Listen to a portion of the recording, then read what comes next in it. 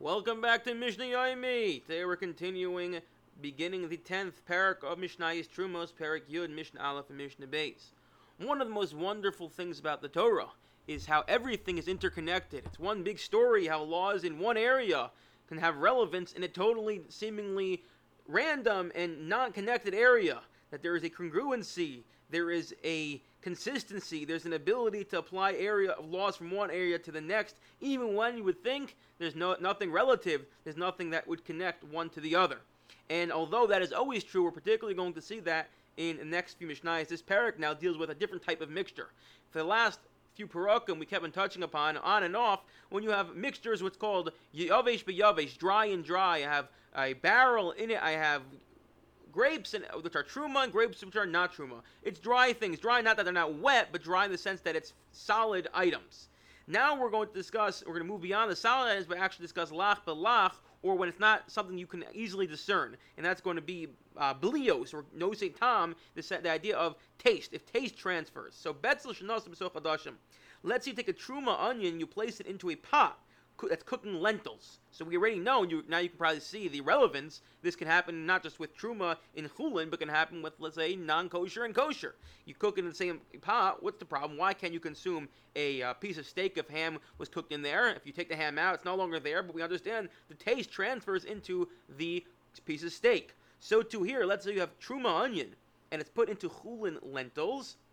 What is it in? So the Mishnah is going to tell us that there's something unique about lentils, not as follows. Mutter. If the onion is whole, it is permitted for a non-Kohen to eat the lentils, because we assume the onion does not give flavor to the lentils, which the Parshim point out it's only once the lentils are already cooked when the onion falls in, because the lentils have a hard outer coat, an outer shell. Once it's cooked, they get hardened, so it's not really permeable, and the taste can't enter it. Excuse me. If the onions were cut, then it does give flavor, and then the lentils are usher, they're forbidden, if the taste transfers to the lentils. And what does it mean if the taste transfers to the lentils? It's actually the same in the area of Hilchos Basar V'Chalav as well. It's only benosin tam if taste is transferred, if tam transfer. The problem is we don't really know. Well, let's say, how do I know if the taste transfers to the steak? How am I supposed to know? You can't taste it. That's a problem. Now, if it does transfer, then I'm eating treif.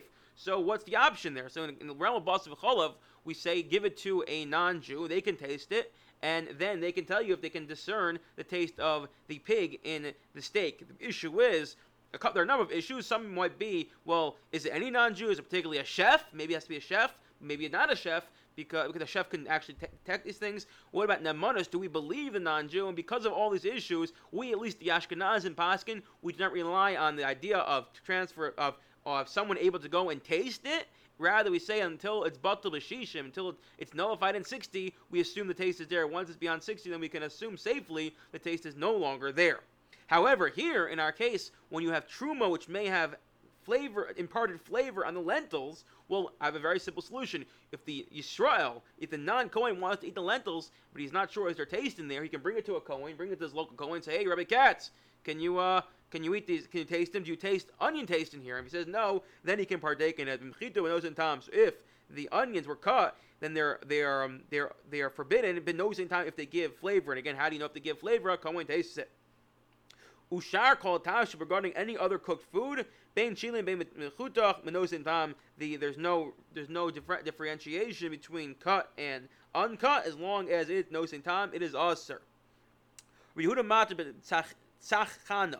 There's some sort of pickled fish, which is really disgusting, apparently, really foul odor. She'ein lo tos azuma, and they put onion inside not in order to give it taste, but rather to remove this foul smell. And because the onion is not put in there to impart taste, so we can disregard it, and therefore a non-Kohen can eat this tzachana, even if there was a cooked with a truma onion. Now, let's do some more cases of where there's a mixture. Tapuach sherisiko unos l'soch isa v'chimitza. Let's say a person takes apple, crushes it up, places it into dough, and this causes the dough to ferment as into rise. So now you have dough that rose, and the impetus for rising, the thing that caused it to rise, was a truma apple. What is it then? So even if there is no taste, the taste is totally nullified.